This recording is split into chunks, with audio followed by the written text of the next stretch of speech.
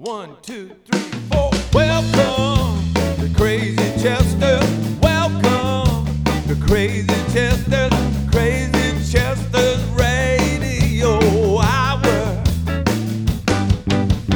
Welcome to Crazy Chester. Welcome to Crazy Chester. Crazy Chester's Radio Hour. Yeah, Crazy Chester's Radio Hour. Crazy Chester's Radio Hour. Welcome to the Crazy Chester Radio Hour. My name is Andreas Warner. I'm a record producer, songwriter, and owner of Crazy Chester Records. The theme song you just heard is performed by Wet Willie's Jimmy Hall and Funky Chester. The Crazy Chester Radio Hour is a weekly music talk podcast featuring an eclectic group of guests with musical hearts, minds, and souls.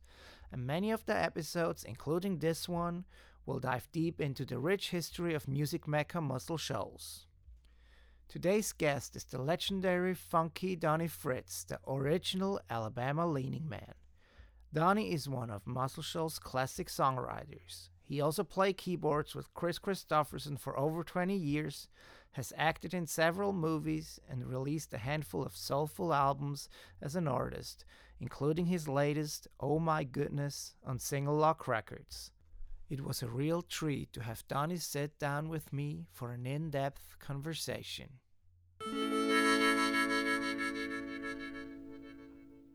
Donnie Fritz is one of the most original people I've ever met in my life, besides being so talented and soulful that you can only really capture it if you're in his presence. He's not only a great songwriter, musician, artist, but also an actor. And we'll talk about all of that here in a little bit. Good. So it's my honor and pleasure to have you as my guest today. And welcome to the Crazy Chester Radio Hour, Donnie Fritz. Well, hey, man, it's great to be here with you, Andreas. You know that. And, Well, thank you so much. I appreciate you asking me. Thank you so much. And maybe we can...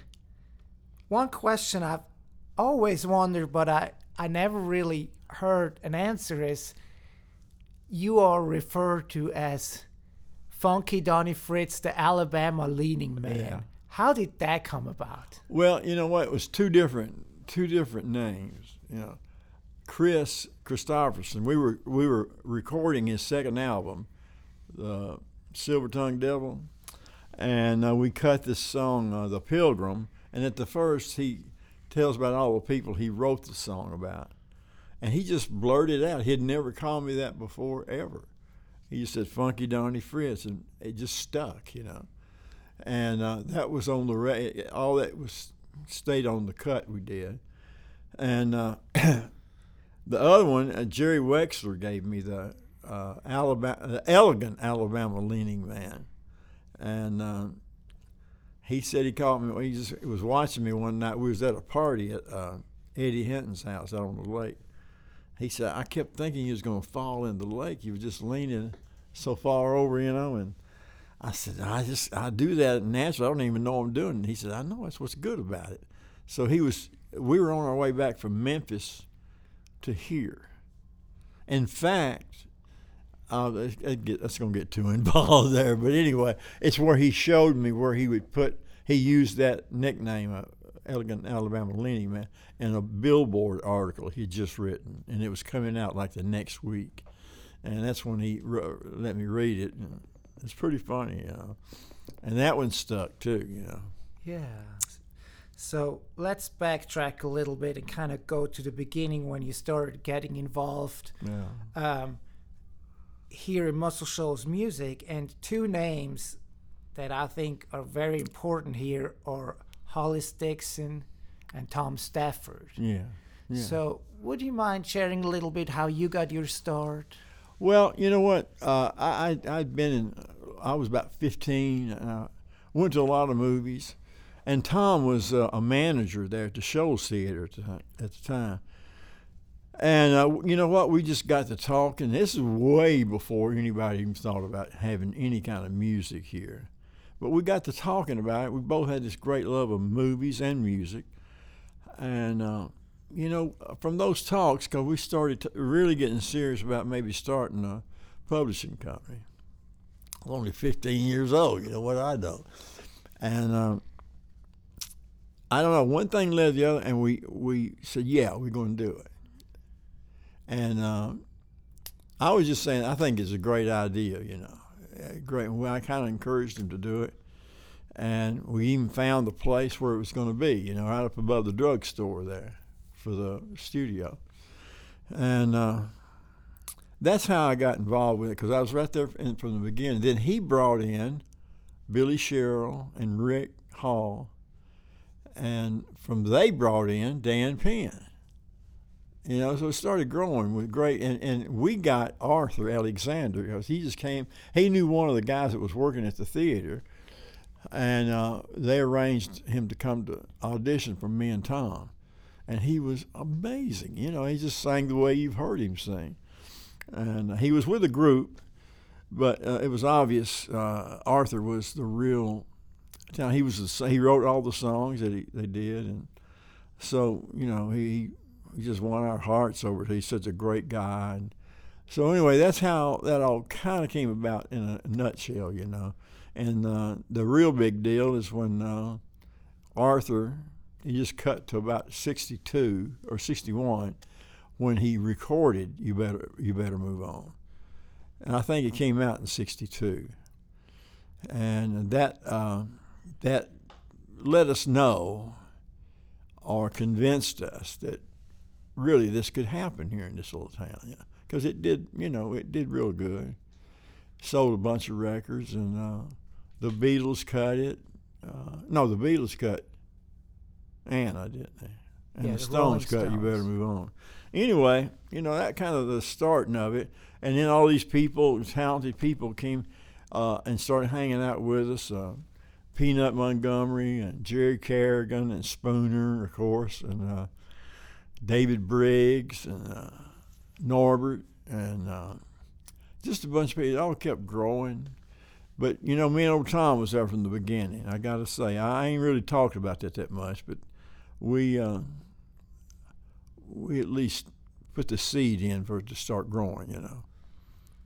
Yeah, and your dad was a musician. Is that where you got your love for music from? I probably so, because he loved music and he could play. I mean, he could play.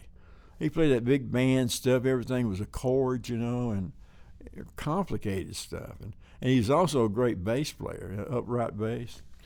So, yeah, and I'd watch him go off to the clubs every weekend. I said, man, that's what I want to do, you know.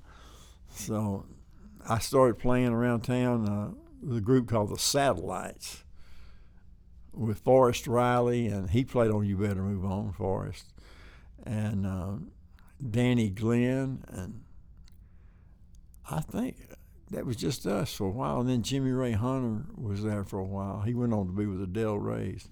But all that kind of started going, started happening, you know, and Dan started getting some songs cut. And Dan and I got, the first song I got cut was probably in about 62 or 3, something, when it was a song Dan and I wrote. It's a horrible song, but it was the backside of a big hit, you know.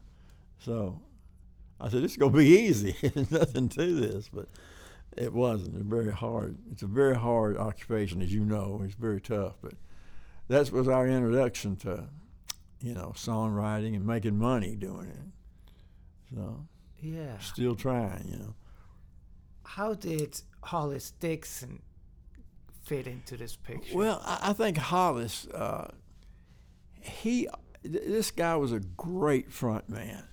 He was funny and could sing, and he always had a great band.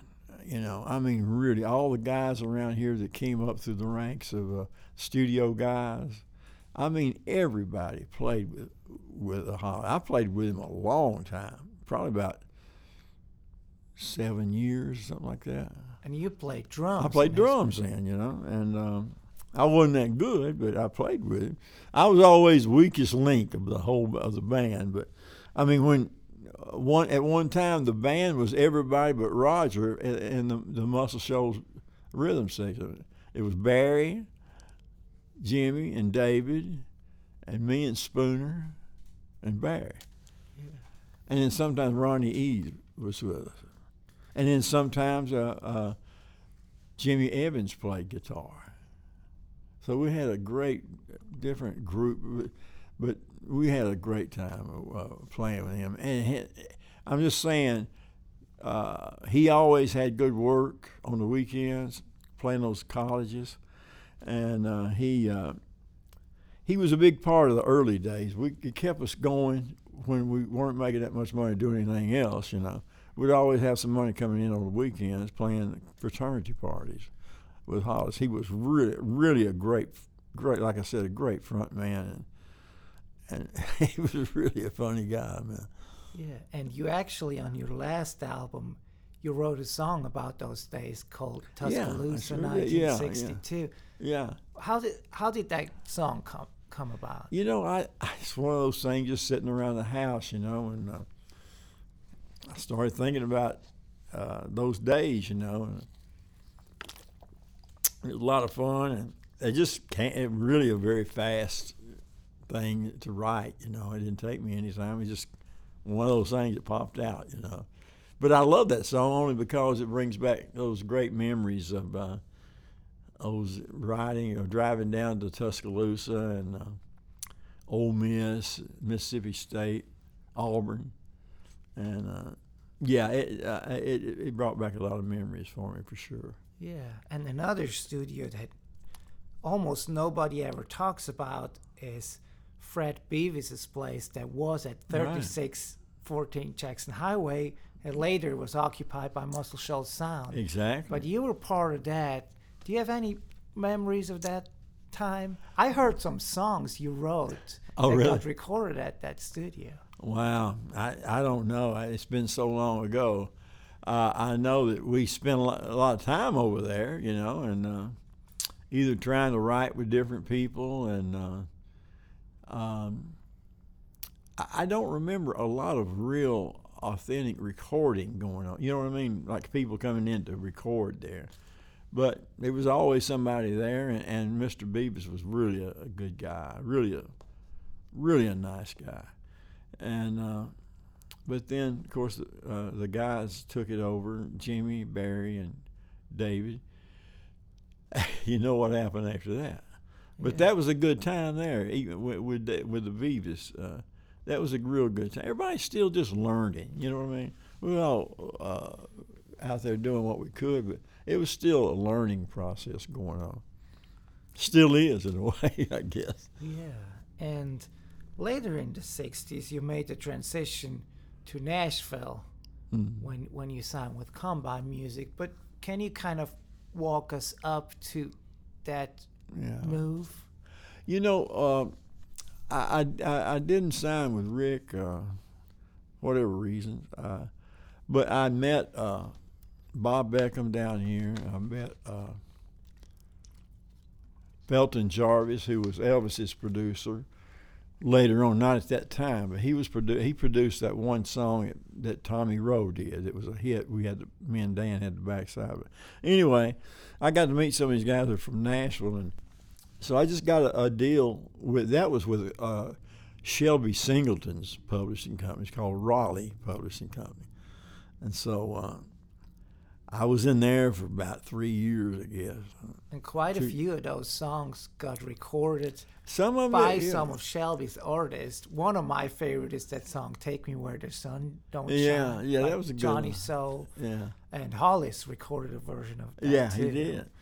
And I had a cut by Charlie Rich, who I loved. Charlie was a very close friend of mine. He became, this is when I first really met him and got to hang out with him. So he cut one of my songs called "Tears a Go-Go," and I have a lot of people comment on that song even today. In fact, when Bob Dylan did his first radio show, he had the first, I don't know how long it went, but they put out a CD of the songs he picked on to be on Sirius this- Radio. on Yeah. Sirius Radio, yeah. And then he had chosen that. I don't know where in the world he heard the certain song, but he picked that as one of his songs he played on his radio show. So I was happy about that. Yeah. There's another song, and I'm not 100% sure if it's from the same time, but you wrote a song called That Woman. That was much later on. Was that much It later? was. It was. Me and Bill wrote that, Bill Blackburn. And That Woman is one of my favorite songs, a little R&B ballad. And I had 4 or 5 cuts. Delbert did a brilliant job on it. Delbert McClinton. Okay, and Jose Feliciano cut it. And Johnny Nash. Johnny cut it. Nash did a In good fact, version, Mickey produced that record. And then Wilson Pickett cut it.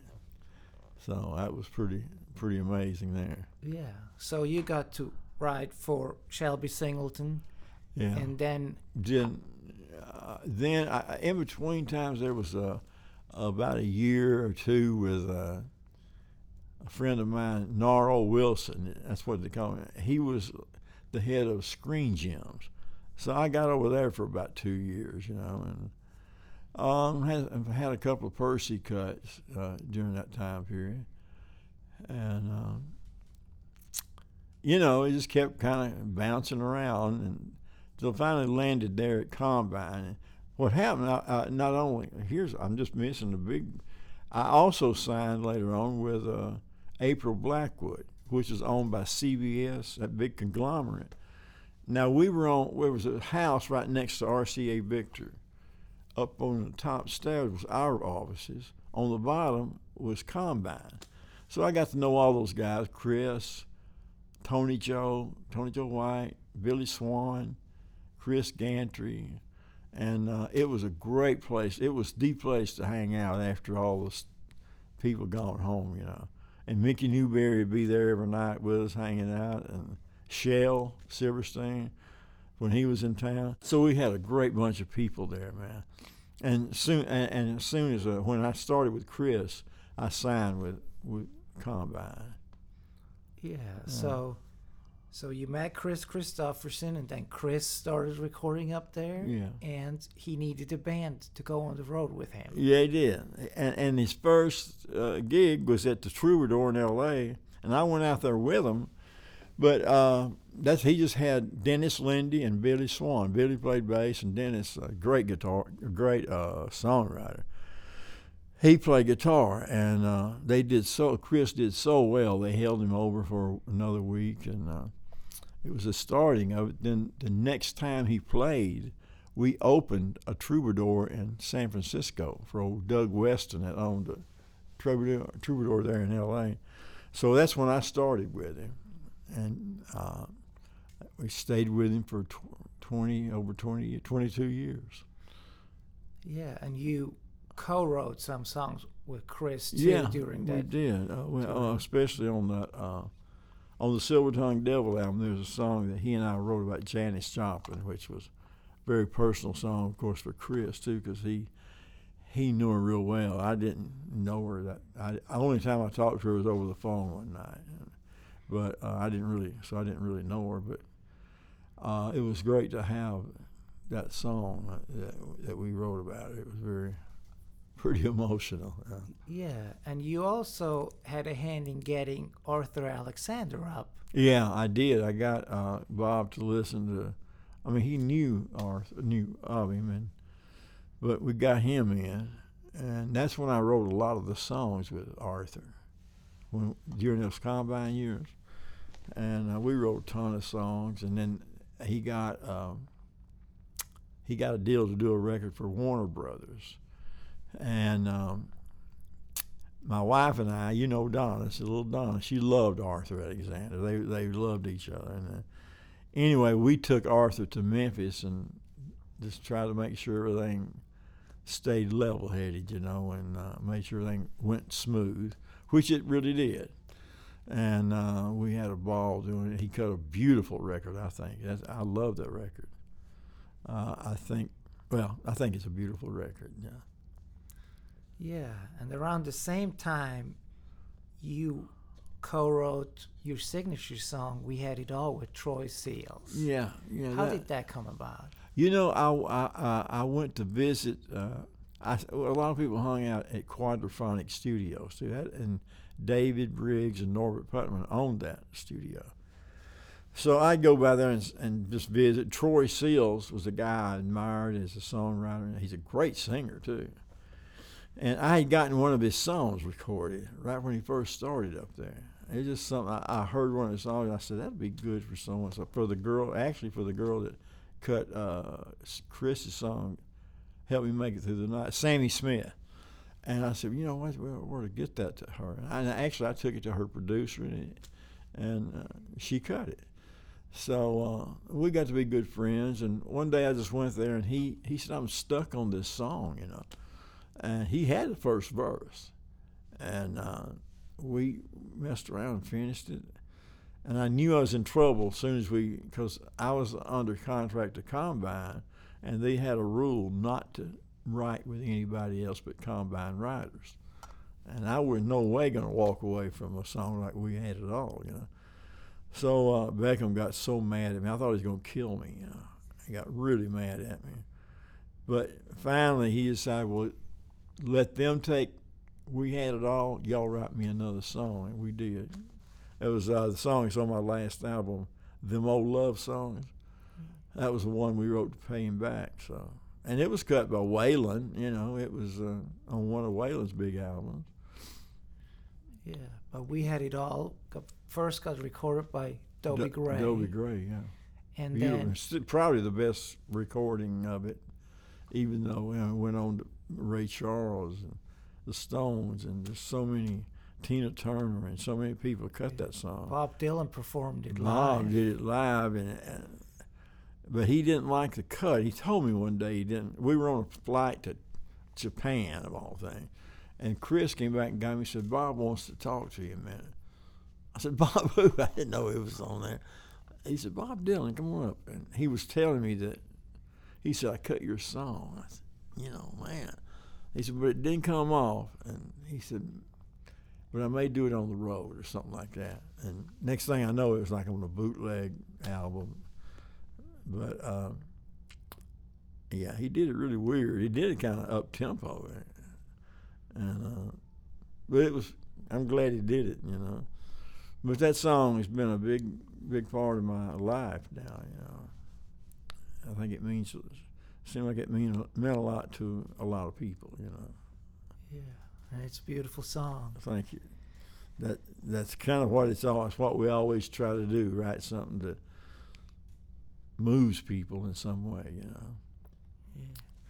So all through those years, actually up till the early 90s, you remained a member of Chris Christopherson's band. I think you logged like 24 years as his... That was 22 years, or yeah. 22 years as his keyboard player. And during that time, you also got it into movies through him. How did that come about? Well, you know, it's something. I love movies. I'm one of the biggest movie freaks in the world, you know. So I've always loved movies, but I never really thought about being an actor. But how I got, we did, even in Cisco Pike, Chris's first movie, we did some background stuff. We did all the music for it. And then that was a good experience. Then the next movie he did was a movie called Bloom in Love. And there was a scene in there that the main characters went to a party in Beverly Hills or something. And they needed a band, so they got us to do that. And I was a lead singer in this band, you know, so. Okay, that was that. And they kept us on. We stayed there a couple of weeks before we could actually do our part. By that time, Chris had finished his part, and he flew to Durango. And I already knew I was going to be in that movie because he and I had went to Durango, Mexico with Sam Peckinpah, and he was down there auditioning actors. So for some reason, we were in this big room where he was doing auditions. He came up to me and said, I want you in this movie. Sam Peckinpah, one of the greatest directors ever. I said, man, Sam, I've never acted. I wouldn't know what to do. He said, you'll be fine. Just do what I tell you and you'll be fine. And it was a great thrill, man. Get to be in a Western on top of that, you know, and look around and see all these incredible character actors that I've watched all my life, you know, Slim Pickens and Jack Elam and Harry Dean. Well, I knew Harry Dean, but he was in it, and Luke Askew, just all these great character actors. R.G. Armstrong, I loved him, man. And it was a great, Gene Evans, I can't think. Anyway, it was a great experience. And then Sam called me and said, I want you to be in this next movie, too. It was one that really caused a lot of trouble in a way. You know, people hated the movie. It's called Bring Me the Head of Alfredo Garcia. And it was a very violent movie. And we were in it long enough to get killed. And but, you know, Sam called me one night, and we were talking about it. He said, you wait and see if people don't change their mind about this movie. He said, it's going to take a while. And he was right. You know, about, say, that was 70, about 20 years later, whenever it came out on DVD, man, everybody just raved about it, you know. And I got to meet a lot of people out in Hollywood that loved that movie, and like Quentin Tarantino, I met him one night, and he was raving about that movie. He said one of his favorite movies of all time, you know. So I don't know. It was a great experience again. Then we did one other movie with him, a movie about truck drivers, Convoy, which was a lot of fun, you know.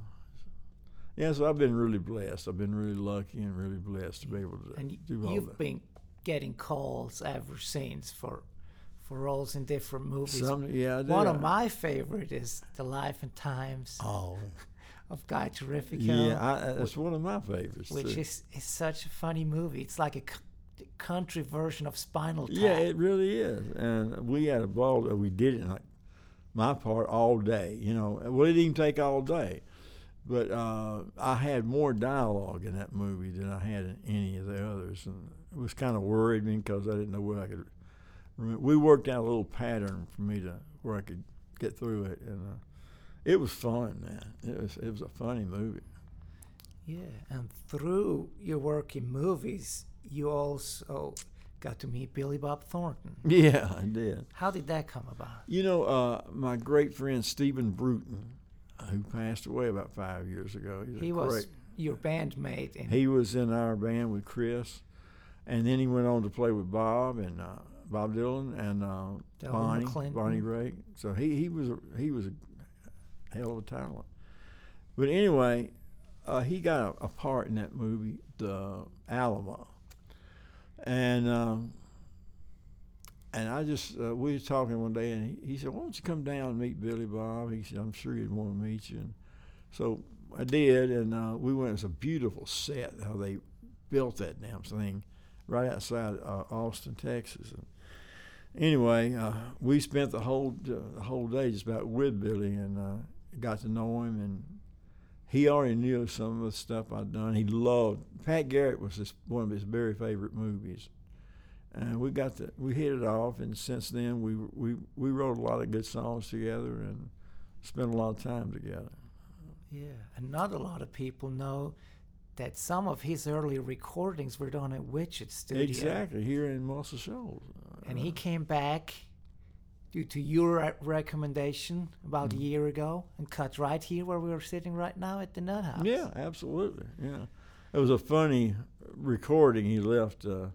Jimmy Nutt, you know, Jimmy, he left a message on his machine saying, this is Billy Bob Thornton, and I've been chosen by Donnie Fritz's family to take care of him and have him committed, so that's why I'm calling the Nut House. He just went on and on. It was funny, man. He sure was. Yeah. One of your other, lifelong collaborators was Eddie Hinton. Yeah, I loved Eddie. Eddie was and one of your other signature songs you wrote with him, Breakfast in Bed. Sure did. That Dusty Springfield recorded in Memphis. And can you share something about that song? You know, that was one of the songs that Eddie and I wrote And we knew we was going to have to really bear down on that because we couldn't just get by with writing some funk song. Or, it had to be really special, I think. So one thing led to the other. We got the thing going. I had a little melody thing that kicks off that the melody of the thing. And it just kind of evolved, but we worked hard on that song. It wasn't one we just went in and wrote, which was the way it was with most of our songs. We worked hard on that damn thing, man. And we'd go back and work hard and come back. But it really paid off because it's one of my favorite songs. One of my favorite records, too. And everybody that I know that's ever heard that is one of their, that Dusty in Memphis album is a classic. Sure is. It's a perfect record, Yeah. How did you and Eddie initially meet? I met him just when he started hanging at the studios here. And, he was like the big new thing. He was like a new brilliant guy, and he was brilliant. He's smart and very talented and very egotistical in a lot of ways. But we wrote some really good songs together during that time. We kind of found a mutual respect for each other, and we wrote a lot of songs, had a lot of cuts. And he, unfortunately, for whatever reason, he had some really hard times and couldn't pull out of that, So anyway, I love Eddie, and I love all the time we spent together. Yeah, but one evening, I guess, you spent some time in Muscle Shoals Sound, and you guys wrote a song together, and you shared that story with me before, where he would lay the drum track first. Yeah, Would you mind sharing that story? It was incredible. We did this song. It was Have a Little Mercy on Me. And he said, I'm going to put the drum track down first. I said, okay. And that meant he played and he was a good drummer. His timing was perfect. But I noticed he'd hit some little licks, little accents. And I was like, he's playing in his mind the guitar and everything is going to go with that. And that's exactly what he did. It was incredible to watch, and I thought, damn, he knows what he's doing, he could tell. I mean, he had it figured out just when he was putting the drums track on. And then he sang it great, and I just put an electric piano and maybe an organ on it or something, but it was incredible to watch. To see him do that. It's the only time I've ever seen anybody do it like that. Yeah. And you continued to write with him pretty much all through his life. Oh, sure, yeah, absolutely. And also, somebody we touched on shortly was Bill Blackburn. Yeah. He's somebody else who's kind of lost, to his... And would you mind sharing? Bill was a great guy. And he could write. He was... carpet man, he laid carpet, but he loved music, man. I don't think I've ever met anybody that loved music any better than Bill. And so we wrote tons of songs together, and we got a few really good cuts. You're talking about That Woman, and there's a gospel song we wrote, Jesus Was All I Had, that I did, and Ronnie Millsap did. And anyway, he was really special. He was... He just had that love of music that was contagious to be around. We all love music, but he really, really got into it and stayed. That's all he thought about, And was a good writer, really good. So up till 1973, you were a musician, a songwriter, but then you became an artist, and like any other artist, you'd have not just Chris Christopherson or Jerry Wexler produce you, but you had the two of them produce your album. That never happens. Why does it happen to you? I don't know. I'll be honest with you. I've been so blessed with great friends, and you know what? I'm looking back on that, and it's hard to even remember exactly the day that Jerry and I decided to do this. It was all Jerry. Believe me, I mean, it's nothing I could even think about doing. Was doing an album at the time. But anyway, he said, let's do an album together, and so and it was my idea to, of course, get Chris, and he loved Chris, and and then I said, Jerry, what I wanted to do is use the guys here at Muscle Shoals Sound, where we're cutting this thing, on half of it, and half of it use the band. He said, Donnie, they'll never go for that, I said, I think they'll be fine with it, which they were. And so we brought in Mike Utley, brilliant keyboardist that wound up with Jimmy Buffett, still with Jimmy Buffett. Still with Jimmy Buffett. And Sammy Creason, a great drummer, and brought those two guys in. And we brought Jerry McGee, not the one here, Jerry McGee. The Venture, yeah. With the Ventures, and he played on Bonnie and Delaney and Bonnie's first album. He's a brilliant guitarist. And so, it was a lot of fun. I was overwhelmed, to say the least, to be in that studio and with all these great musicians, and knowing I couldn't sing worth a damn, Not really at that time. I could kind of carry a melody, and that was it. But it was a lot of fun. Yeah. And it's a big record in Japan, still. Absolutely. I don't. And it's whet the appetite for more, I guess, because you ended up recording 3 more albums and are working on a 4th one now. Yeah. You did one back in the mid-'90s with several guests. You had Lucinda Everybody's got a Williams song on it. You had Delbert on it. And Waylon and Dan Penn and Chris. And Billy Swan and John Prine. How did that second album come about? Well, it was something John Tiven, producer up in Nashville. He got it together somehow. I don't know. He met some people out of Boston that had some money, and they asked him where I was, if he could find me. And of course, he knew exactly where I was. I saw him all the time. But he got us together, and he had some money, and we did the thing, And I asked all these friends of mine, like Willie and everybody, and they just said, hey, you just tell us when we need to be there, and we'll be there. And that's how it worked out, Yeah, and then about 10 years later, you did another album called One Foot in the Groove at Dan Penn Studio with the Decoys backing you. Yeah. Whenever you play here in town, you say, the Decoys, it's my favorite band in the world. Oh, absolutely, yeah. So tell me a little bit about that album. Well, that album there is one I had gone through so many bad health problems, and that title come from one night I was in a hospital after that kidney transplant I went through, and so my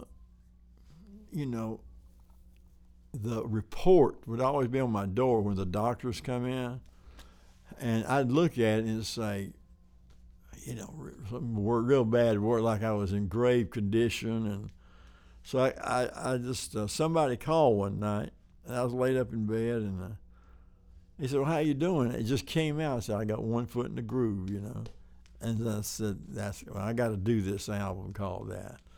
And I got with Dan, and at that time I'd been doing a lot of shows with the Decoys, and got them on it, brought in Spooner, and I can't remember, a bunch of people came in and recorded. Tony Joe came in, Tony Joe White, and Mickey that plays with Mickey Raphael that plays with Willie. Yeah, he played on your first album too. He did. And that was the first album he'd ever recorded on.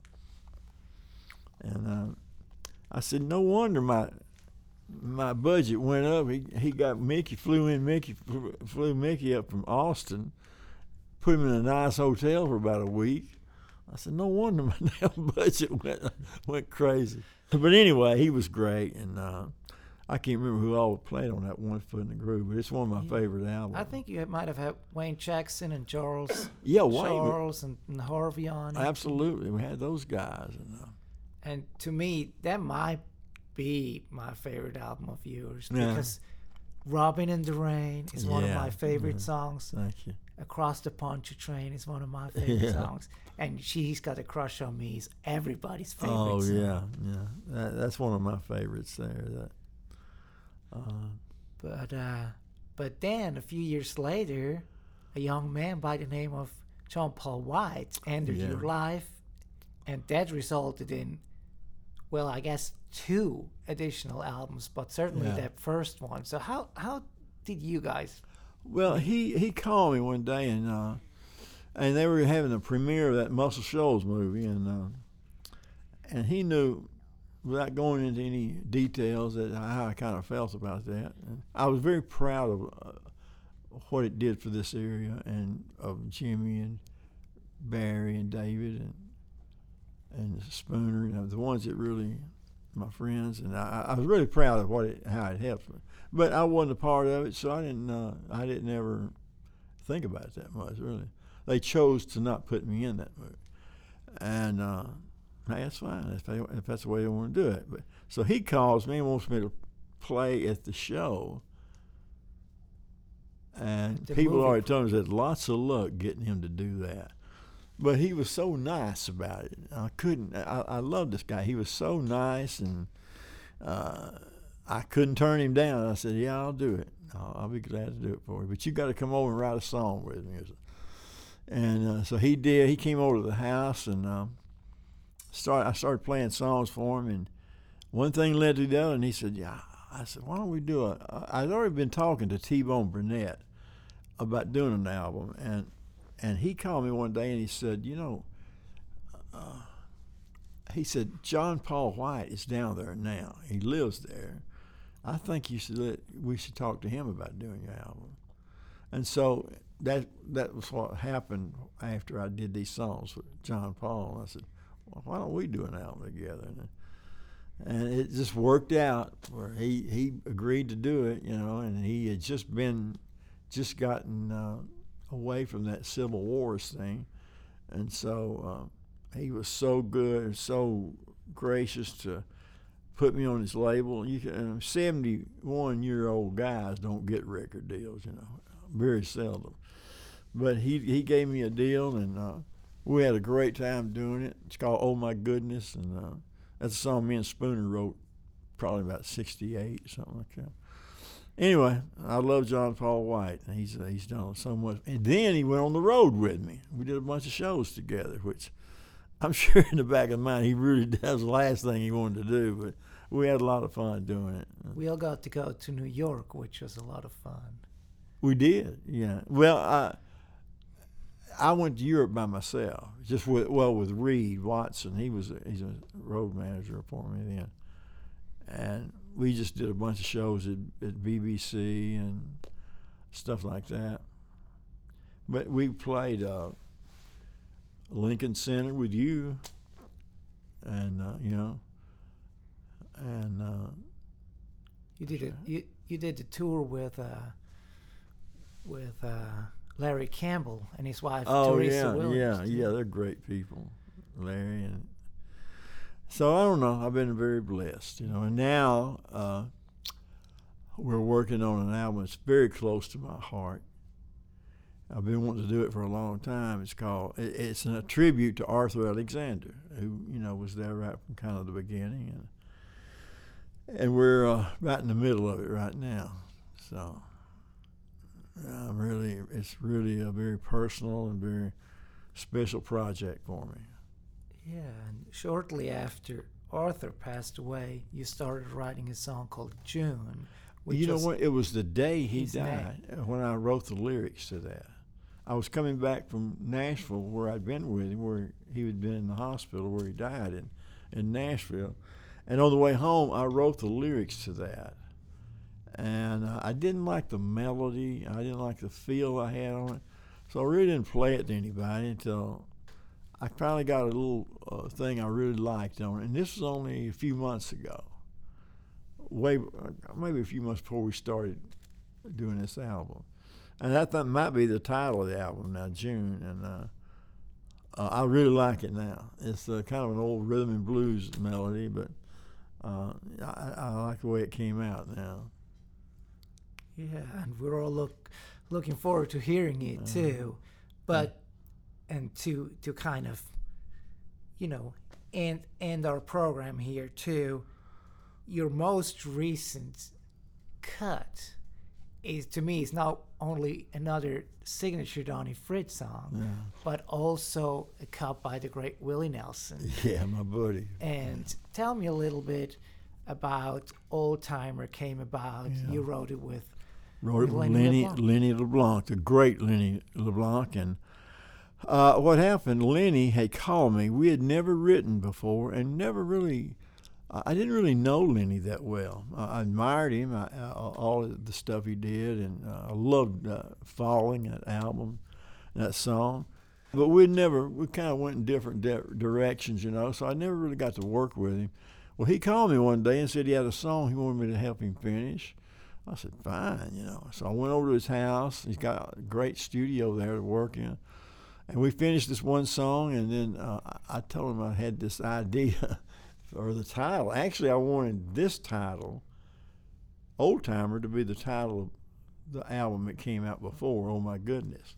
But I never did get the song written, So we got on that, and it just came pretty fast. And Lenny, I got to say, Lenny really just dove in and come up with some beautiful lines and the melody and everything. And it was a great experience there. And I did the demo. I sang the demo. And right when we finished it, I called Willie. I mean, maybe a couple of weeks later, we just got to thinking about, there's only one person really that's recording now that could cut this song and make sense, and it's Willie. So I called him at home, and we talked a little bit, and I finally said, well, Willie, I think I got you a song, which is kind of a serious, scary proposition when you think about Willie Nelson's one of the greatest songwriters ever lived, He don't necessarily need a Donnie Fritz song, but I thought this one fit him really well. And he said, well, how can I hear it? Well, Lenny, we sent it to him that night. He listened to it and called me the next day and said, yeah, we're going to cut this song, man. He said, I sent it to Buddy, his Buddy Cannon. What's his name? Buddy Cannon. Buddy Cannon. And they all loved it, and he cut it and did a beautiful job on it. Just a gorgeous job. Yeah, well, congrats on that. It's Thank a you, wonderful song. Yeah. And I bet there's going to be many more down the road. And I just thank you so much for being. Well, I like some of the stuff here. we've written, like Soulmate. We got to get that out. We sure do. Yeah. Well, thank you so much for talking to me and sharing all these stories. Thank and, you. I wish you just the best health, future songs, whatever. Well, thank you, Andre. I wish you the same thing, and I know you're a great part of this area now. This Muscle Shoals area, you're like just a part of it as much as anybody that was born here, and I'm proud of you for that, man. Well, thank you for accepting me in your home. Absolutely.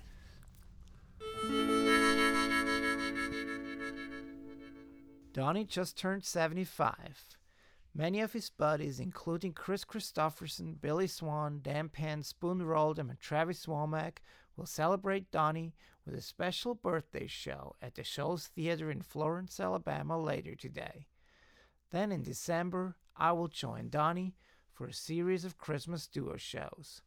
We'll play in Lexington, Kentucky on December 9, at the City Winery in Nashville, Tennessee on December 11, the Nut House in Sheffield, Alabama on December 13, and Antone's in Austin, Texas on December 15. I hope to see you at one of our shows. This was the 8th episode of the Crazy Chester Radio Hour. We taped it at the Nut House recording studio in Sheffield, Alabama, my favorite studio in the Shoals. Thanks for listening, and I hope you enjoyed it. See you next week.